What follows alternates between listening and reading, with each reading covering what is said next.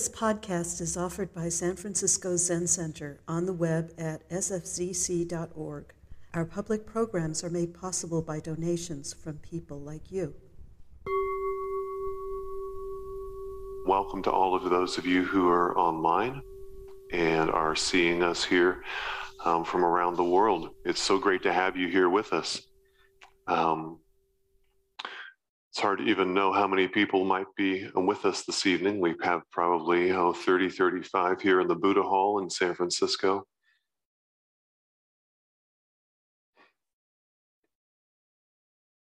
Let's just take a deep breath.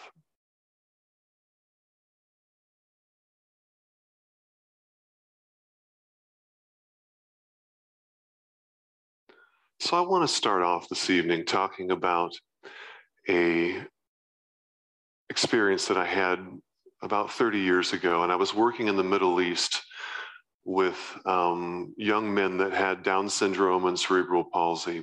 I was working at an industrial wood shop, and in this wood shop, they had a yearly trip that would go out to the Dead Sea.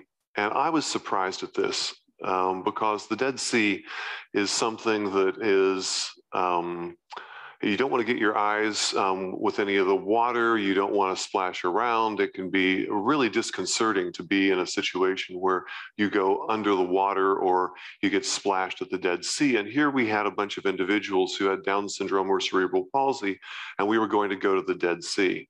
So I was a little bit worried of what might happen. And I realized that the main thing that we needed to do is to be able to keep the young men calm and to not worry. They could understand about the Dead Sea and about not splashing around. But if any sort of forgetfulness happened or if people got panicked, a lot of negative things could happen. And if you've ever been to the Dead Sea and you get the water in your eyes, you need to kind of like squint and let everything dry for about 2 minutes before you try to open them, or you'll have a lot of pain.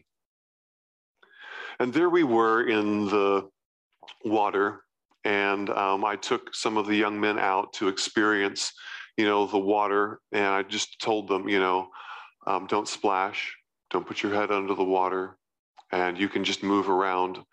But this is something that will really hurt if you do. And so we had a buddy system, and a lot of them joined hands, and they would remind each other not to splash around. And about 20 minutes in, though, one young man forgot. And he splashed himself with some water on accident in his face. And he panicked. And he tried to get it out by splashing more water in his face. And then he tried to rub it out with his hands. And of course, this caused all sorts of pain. And he was crying and thrashing around in the Dead Sea and about to go under. And I had to go and actually physically take him out of the water and to bring him up onto the shore underneath the tree and to get him water that he could dry his eyes out with and a towel. And it was very just overwhelming, the body reaction that he had. He was shaking and crying, and he wanted to go back and lie in the bus and just be away from everyone under a blanket. And he just couldn't take anymore. He was overwhelmed. He was overwhelmed. And I've thought about that situation many times since it happened. And it actually, in a very small way, is a microcosm of what happens to me whenever I get afraid and whenever I have fear. I start to have a mild tightness. I don't think so clearly. I start to do things that might make it a little bit worse. And then if it proceeds and it goes far enough, eventually I might be overwhelmed and I might not be able to take much more today or the next 10 minutes or what have you. It might just be too much. What I want to talk about this evening has to do with something that's really core to the practice of Zen, and that is how the practice of Zen integrates our fears so that we can show up for life and show up for each other. How to integrate our fears is something that we have inherent in our Zen practice so that we can see how to engage. And the first point is that objects in the mirror are often much more or less scary than they appear. But they are what appears. And I was reading this article by Judith Leaf, who, if you've ever read her, she's been in a lot of the major publications. She was a student of Trungpa Rinpoche. And she had this to say in regard to fear. She said, the essential cause of our suffering and anxiety is ignorance and the nature of reality, and craving and clinging to something that's illusory. That is referred to as ego. And the gasoline in the vehicle of ego is fear. Ego thrives on fear. So unless we figure out the problem of fear, we will never understand or embody any sense of egolessness or selfishness.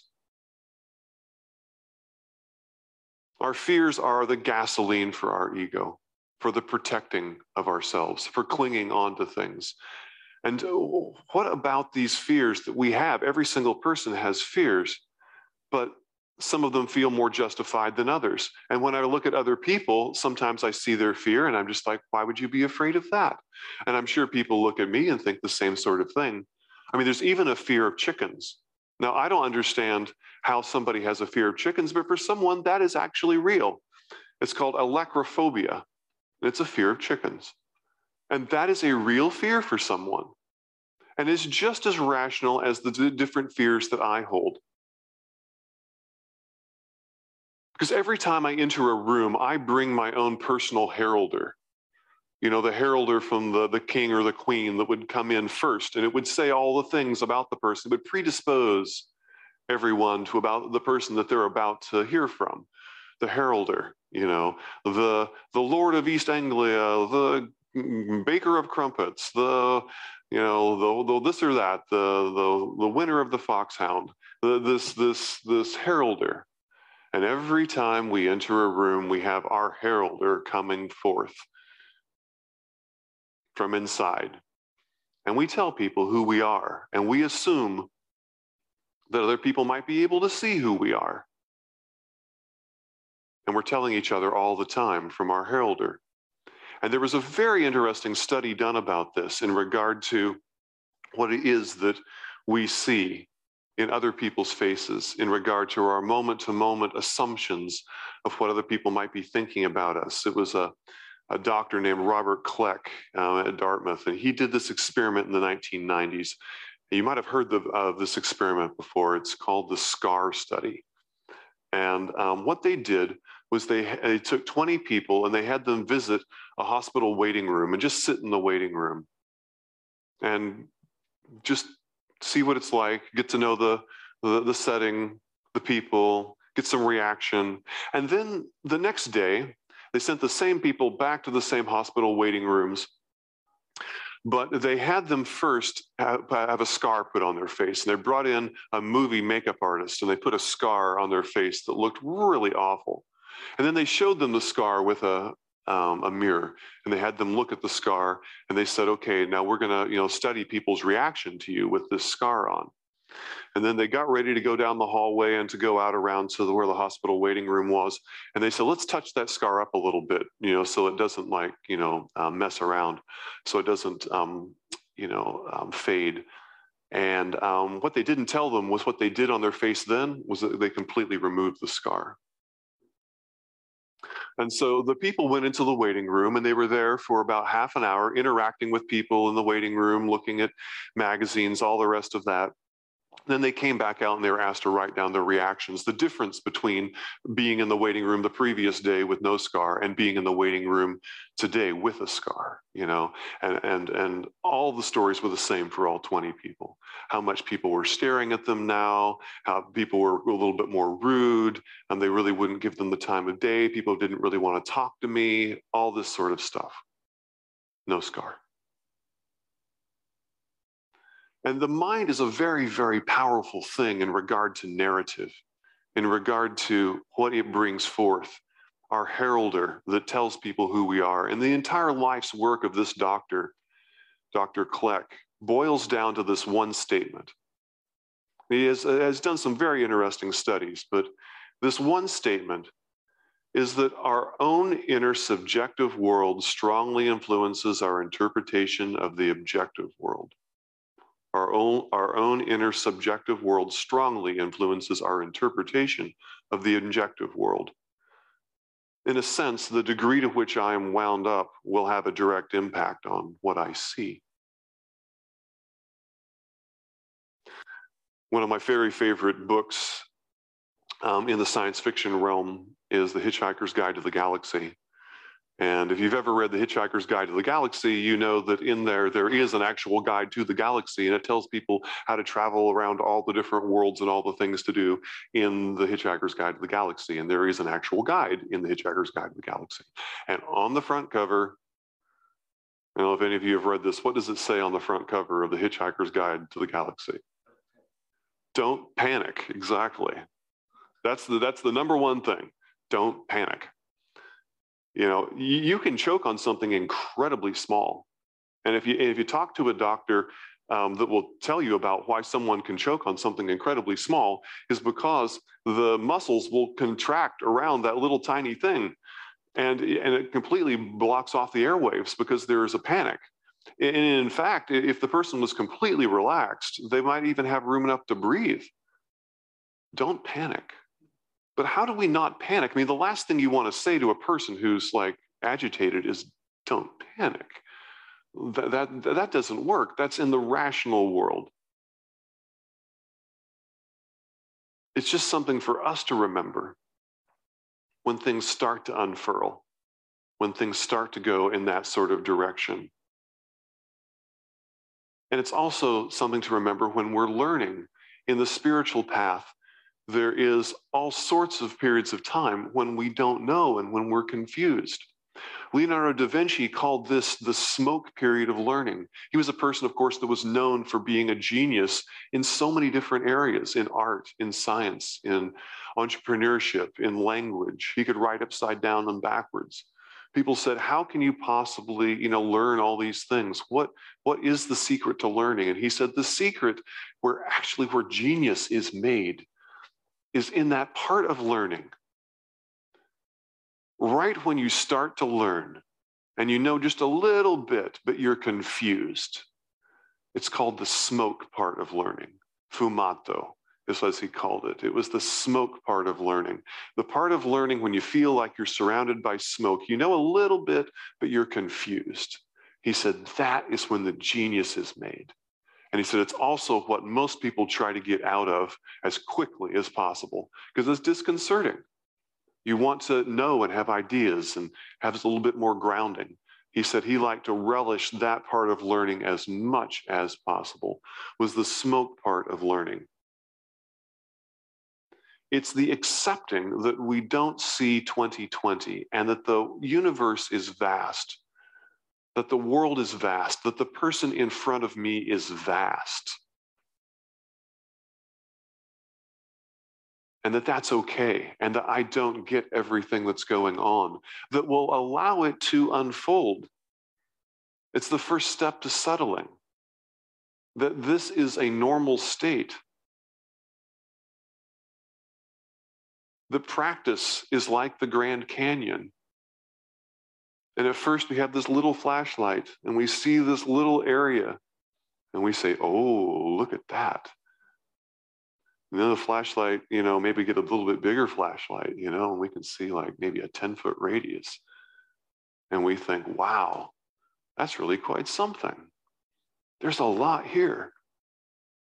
But there's so much that we could never predict and could never see, even in one person.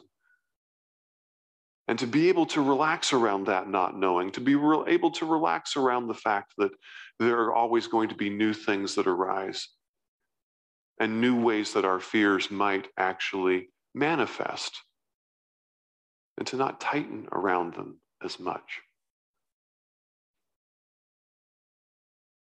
So how do we calm down? I mean, there's all sorts of things that bother us, trigger us. bring back memories of the past. And the last thing we would say to ourselves or say to some other person is calm down. So what is it that we would say? Well, I think one thing that really illustrates this would be the analogy of taking a baby to the grocery store. So you have this 9-month-old baby, and you're going to go to the grocery store, and you're going to get some frozen peas. And so you go to the frozen food section, and when you get to the frozen food section, of course, what happens? Well, in the frozen food section, you have all of these, turbines blowing wind from the freezers. You have doors open and closing. You have a little bit chilly air, and the 9-month-old gets a little bit frightened, and they start to cry. They're just scared. They're unsettled. Everything is different. What's going on here? And they start to cry.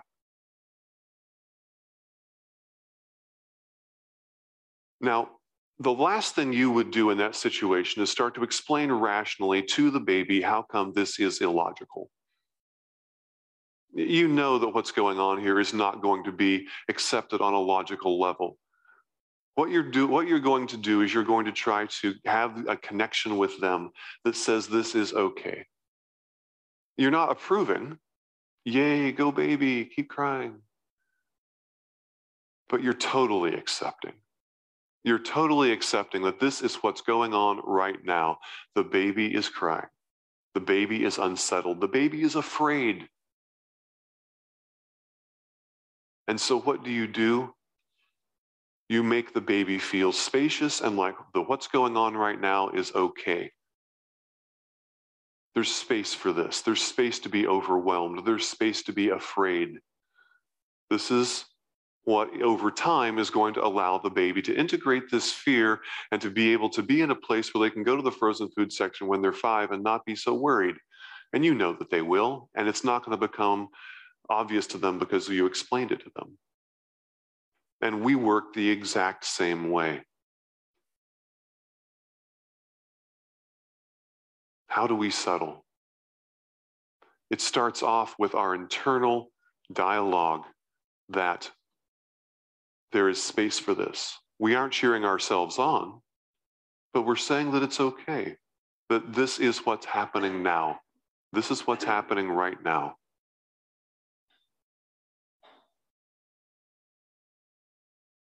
One time I was at the Tassajara Monastery. It was over a decade ago, and there was the reason I say over a decade is just so that you'll know that nobody that you know now I'm talking about, but someone who came and went. But it was a very straightforward person who was very honest about things. And we were sitting there about 2 weeks into Tassajara, our first Tongaryo practice period, and they were looking at me on an off day, and they said, "Michael, there is nothing to do here."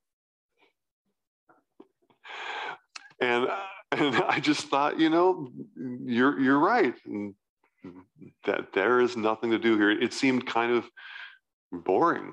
You have no keys, no phone, no wallet. You have no internet. You have no, bills to pay. You have no shopping to do. You have no one to see for dinner. You do the same thing, and you do it with 2 hands, and you do most of it in silence. Michael, there is nothing to do here. And I realized that some of what happens with the lack of being settled in the modern world, when I reflect on it, has to do with the overstimulation. And some of the beauty of how the monastery experience is constructed is around letting people settle and allowing them the opportunity to do things one thing at a time with 2 hands, giving their full focus to the dishes. And the beauty of a 3-minute meditation of just making the bed. Not making the bed with headphones on, listening to a podcast, thinking about what I'm going to do when I get to work. Just the beauty of me and this bed. I'm lucky to have a bed. My bed has sheets and pillows, and it's just going to be me and the sheets and pillows for 3 minutes. Doing things fully with an intention. But the beauty of this is that it takes away a lot of the overstimulation and it just lets me be with the thing that's happening. There is a study called the Hyperfocus and Productivity Project. And it studied people who are anxious and get wound, and how when people are really anxious and wound, their primal fears and the fears that they have in the past and their common fears and their triggers come up way more often when they are wound. Not surprising. But the thing that was surprising in this study was what they came to in regard to what would counter people being wound up and anxious and overstimulated with their technology and with their work. And so this individual named Chris Bailey, who is now famous for this study, and you can check it out online. He's done it in many different ways. But it's called the Hyperfocus and Productivity Project. And so he took all of his devices, his phone, his watch, his iPad, his computer, and he turned them off on the weekends or whenever he wasn't working. And then he took a vacation where he didn't touch any of them for 7 days. And he tried to do an experiment to find out how long it took for him to actually calm down. Could he notice a cliff of calming down? And he said it took about 7 days of no technology and nothing beeping at him, or he wasn't watching TV. He wasn't listening to podcasts. He was doing everything one thing at a time is what he found was like the best solution, to do things one thing at a time. And it took 7 days to reduce what he called overstimulation. And he realized that a lot of what he had before that he thought was being too distracted or not able to focus or all the rest of it was simply overstimulation. He thought he was drinking too much coffee. All of a sudden, he found out that actually he could drink coffee. And that it was other things that were being, the root causes of this. And he said that then he started to realize that he had never, at least probably in the previous 7 or 8 years, never been bored. He had never been bored because he had all this stuff to take up the interval time when people would normally be bored. So he put this thing out to everyone on his podcast, and he had sent me ideas of things that I can do that are boring. I'm going to only do boring things. So he took a vacation and he only did boring things for 30 days. And then he blogged about it. He called Air Canada's baggage claim department and sat on hold for 2 hours trying to find his luggage. He read all of the terms and conditions to iTunes. He watched the clock. For 2 hours, he just sat and watched it. He did everything that people sent him to do that would be boring, and he did boring things for an entire month. And he said that he got more great ideas through this for his job, for his life, what have you, because a lot of what happens with coming up with good creative ideas comes from deliberately letting the mind rest. Scientists call it scatter focus, but it's something that Zen practitioners have known for some time. Just sweep the street. And we have a high respect for things will dawn on you. And just do the dishes. And don't do the dishes and listen to music. Things will dawn on you. Chew on the koan. Things will dawn on you.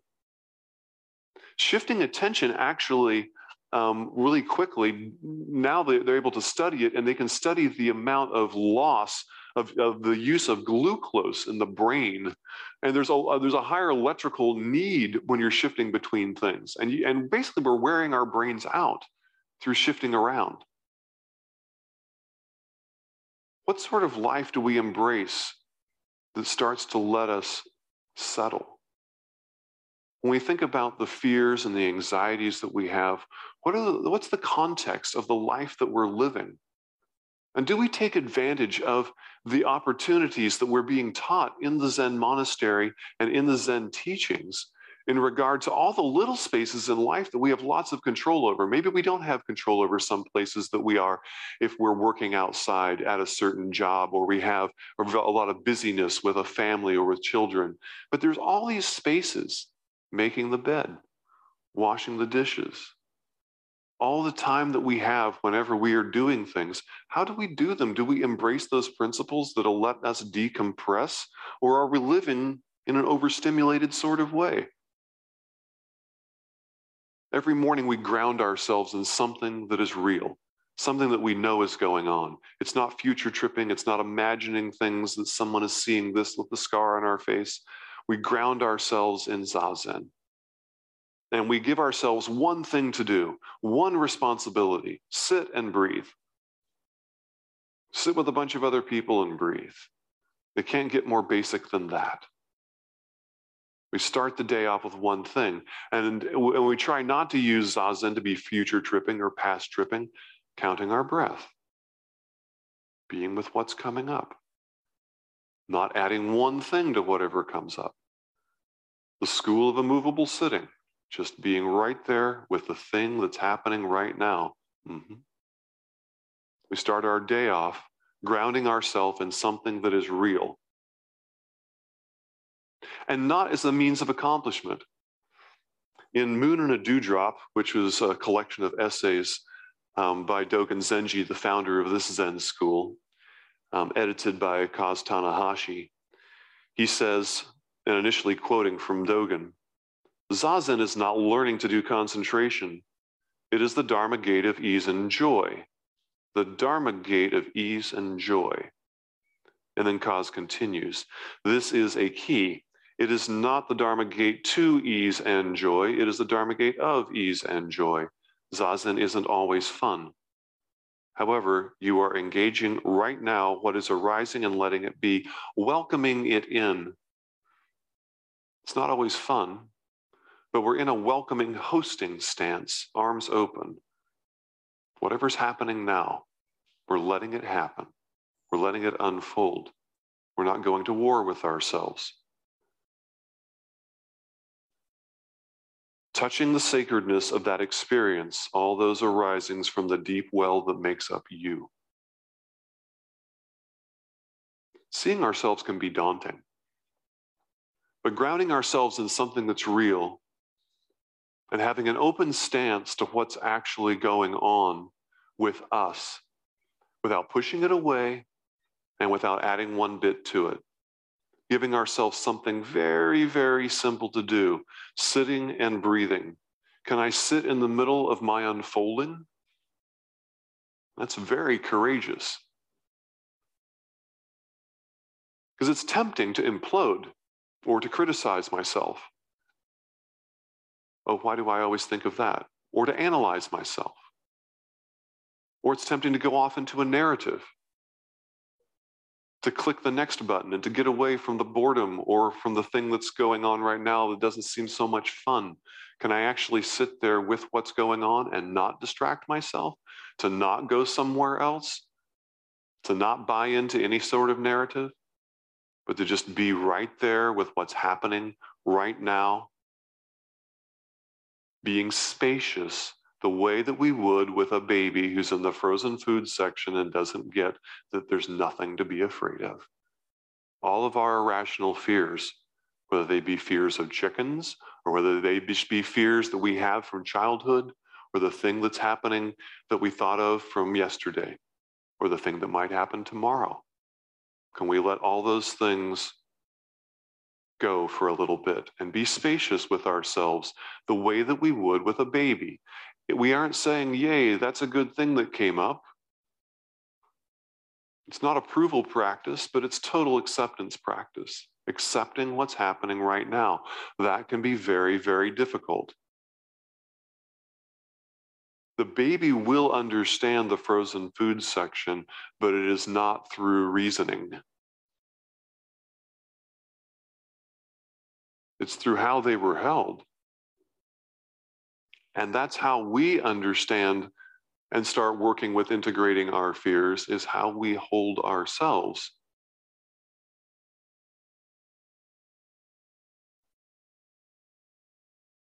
And the benefit to calming down is that you see what you didn't see before so much more clearly. All those young men at the Dead Sea, except for the one who got panicked and had that terrible experience, they remembered, even with Down syndrome and cerebral palsy, they were together with their partner, remembering that we don't splash the water. And they were calm. And they could remember that because they were clear. And the things that we see when we're calm are so much more vast. One of the things from that study of the gentleman I was telling you about before that had the study of hyperstimulation and overstimulation was that he said that all of a sudden his awareness expanded. He didn't know how to explain it, but once he calmed down, his awareness expanded. He just became aware of so much more. And it's hard for us to describe to ourselves what it would be like to be more calm until we are. It's like inheriting something that we didn't know even existed to inherit. Wouldn't it be nice to have tools in your emotional tool belt that you can't even imagine now? That you couldn't even describe to yourself or to somebody else? Like describing water to a person who had never seen a liquid. How would you do that? They might grasp the concept on some level, but you're like, water is great. All the things you can do with water. Water is amazing. And they're like, I'm just going to distract myself. All of the things that can come as far as the fruits of practice, we won't know. But how we will engage the world right now needs people that are clear-headed and that are calm. There are so many things to do that need to be addressed. And we start with the next person. And inwardly, where we really started was with ourselves. Because the person in front of us is vast, but I can't see you and you can't see me until the reflection on the lake, calms down a little bit. When there's a storm, I can't see anything on the surface of the lake. But once that storm is over and once it calms down, it's like glass. And I can start to see a lot more clearly. And I start to hear you and you start to hear me. When I've calmed down a little bit. And we have new tools in our tool belt. We do these things so that we can see, so that we can be with, so that we can bring our gift to the world, the Bodhisattva vow. There was an album in the early 90s that I loved the title of, and it was So Tonight That I Might See. And it just leaves this abstract concept out there. Something is going on and something is going to happen so that later I will be in the context of able to have more clarity. So tonight that I might see. I might make my bed and not listen to podcasts. And I might wash the dishes with two hands without listening to music. And I might allow myself to calm and settle so that maybe I can see you. I might show up to Zazen and really be there with my breath so that I can ground myself in something that is real rather than all the narratives that run through my head constantly like popcorn. The world needs our engagement. And if we learn to integrate our fear, we can be more calm more often. And when we are settled, we are more clearly able to see how to engage. Thank you for listening to this podcast offered by the San Francisco Zen Center. Our Dharma talks are offered free of charge, and this is made possible by the donations we receive. Your financial support helps us to continue to offer the Dharma. For more information, please visit sfzc.org and click Giving. May we all fully enjoy the Dharma.